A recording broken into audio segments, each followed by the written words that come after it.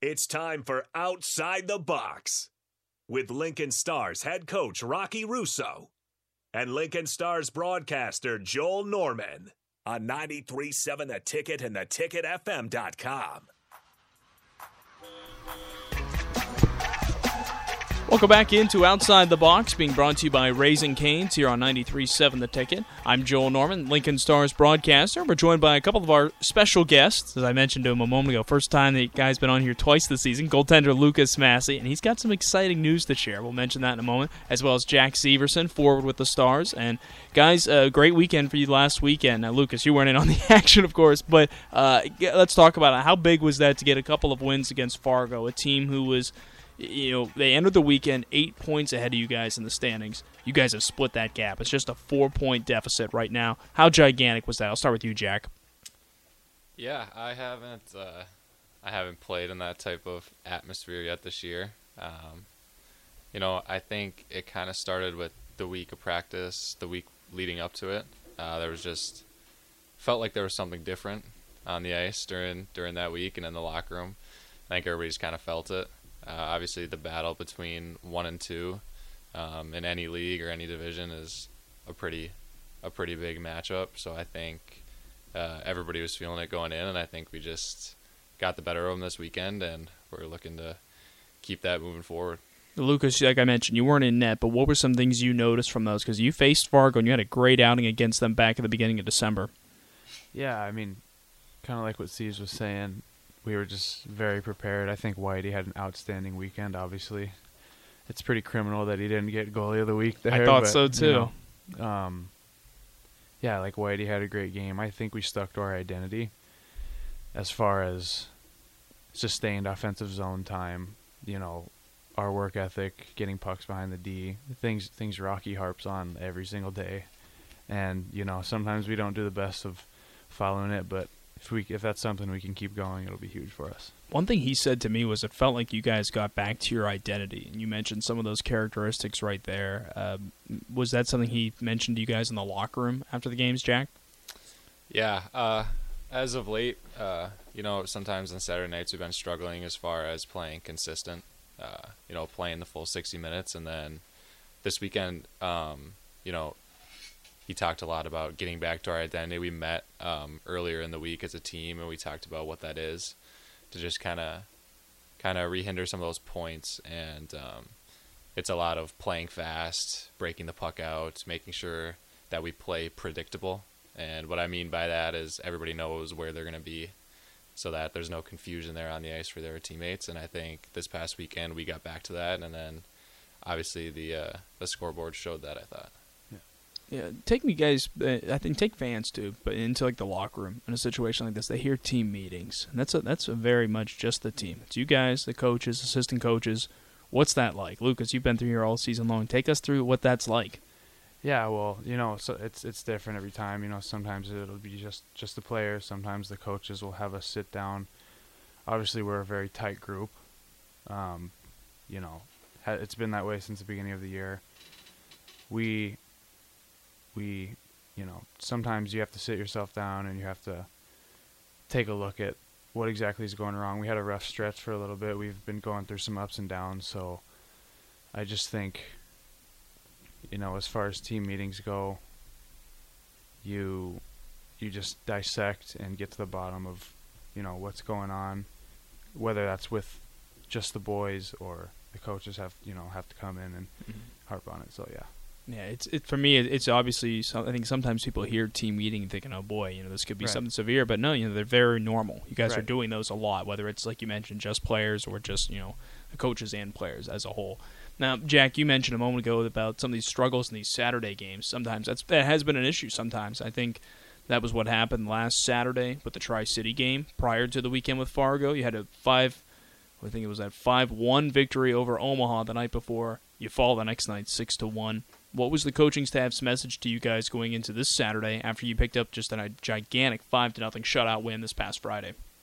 Yeah, I think Coach Russo talked about, great teams win on Saturdays. And to be a championship team, you have to be able to win back-to-back nights. It's really hard in this league to win both Friday and Saturday. Obviously after playing a game the night before, sometimes the bodies are beat up, the mind maybe isn't as sharp. Maybe not everybody is as ready to go on Saturday, but that's what makes the Clark Cup championship team a special team, is because they can win on any given night.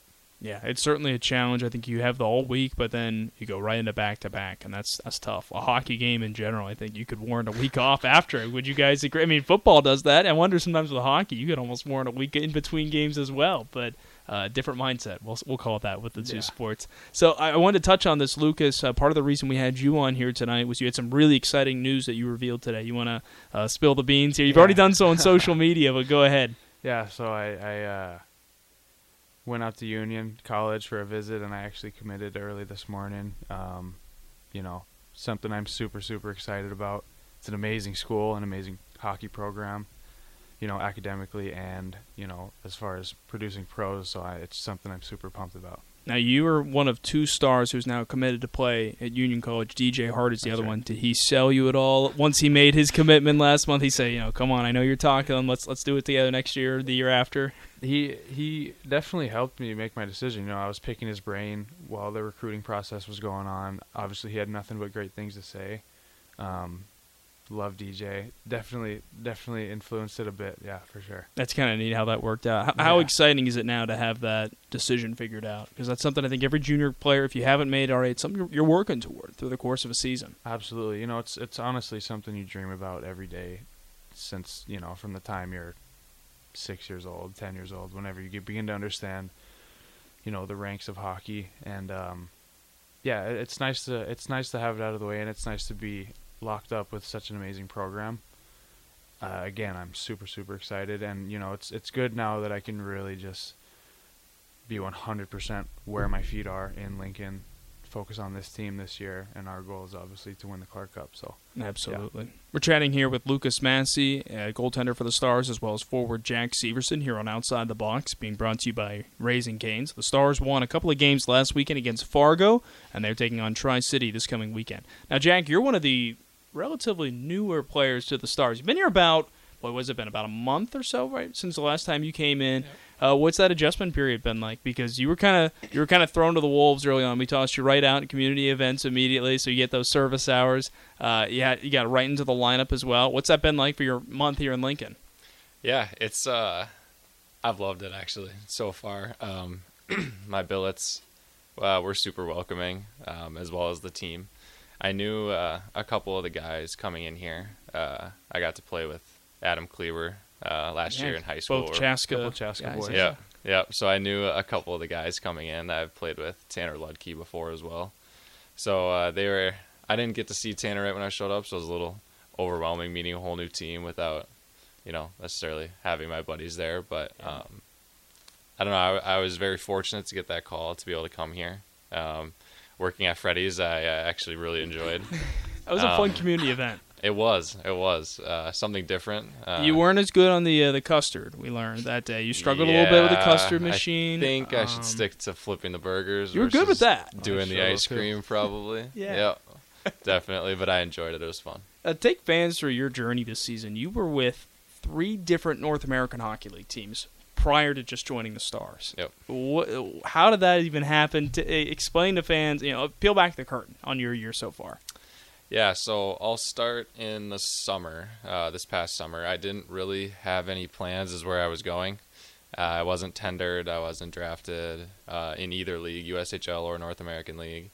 So I went to some camps that I got invited to by some of the scouts, and they just told me to come try and make the team and stuff like that.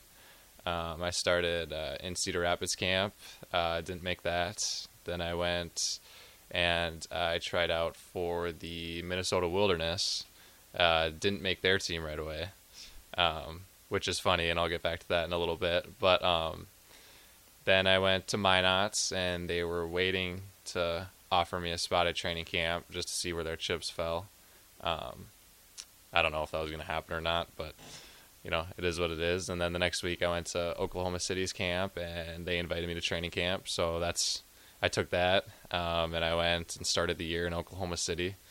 I was there for about 2.5 weeks, and then I left and ended up playing for the Minnesota Wilderness, which is kind of ironic, after they cut me at their main camp. But I played the showcase with them and played their first 2 regular season games, and then they traded me to North Iowa. So I left Minnesota and went to North Iowa and was there for a little while, got injured for about a month, and then after 2 weekends out of injury, 3 weekends, something like that, I got the opportunity to come here. So, and I've been here since. I imagine you've been really good at packing. You know where everything goes in the bags at this point. You Pretty know, much. maybe I can leave this behind, or I don't need that anymore. How good are you at that at this point?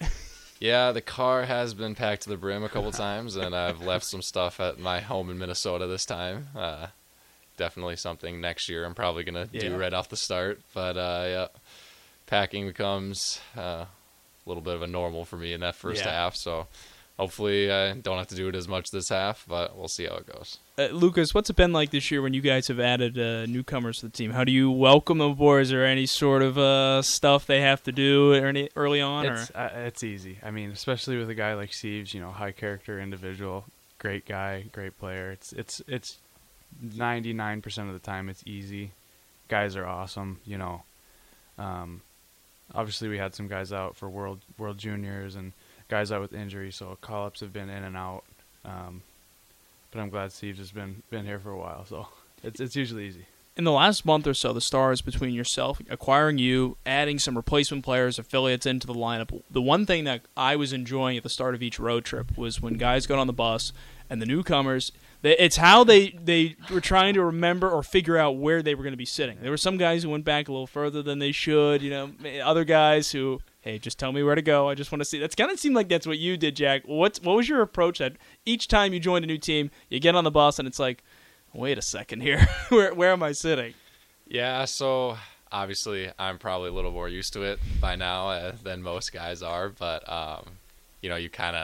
you let the team do their thing. You're kind of the oddball out for a little while until you get everything figured out and get closer with the guys, so you see what they're doing, and maybe you don't want to be the first one on the bus. Maybe you want to be towards the back so that you can see where everybody else sits first, so you don't take anybody's spot. But yeah, I've been through it a couple times this year, so you kind of just let the team do their thing and sit where nobody else is sitting and try not to get in the way, pretty much. So. I won't name who it was, but I think it was the last road trip. Someone was kind of told, hey, you're getting a little too far back here. It's like, you're moving up. Yeah. Again, I'm not going to mention, I know, you guys know from our laughs, but that was a funny moment I enjoyed from the last one. We'll take a quick break here. We'll continue our chat with Lucas Massie and Jack Seaverson here in a moment. This is Outside the Box, being brought to you by Raising Cane's here on 93.7 The Ticket.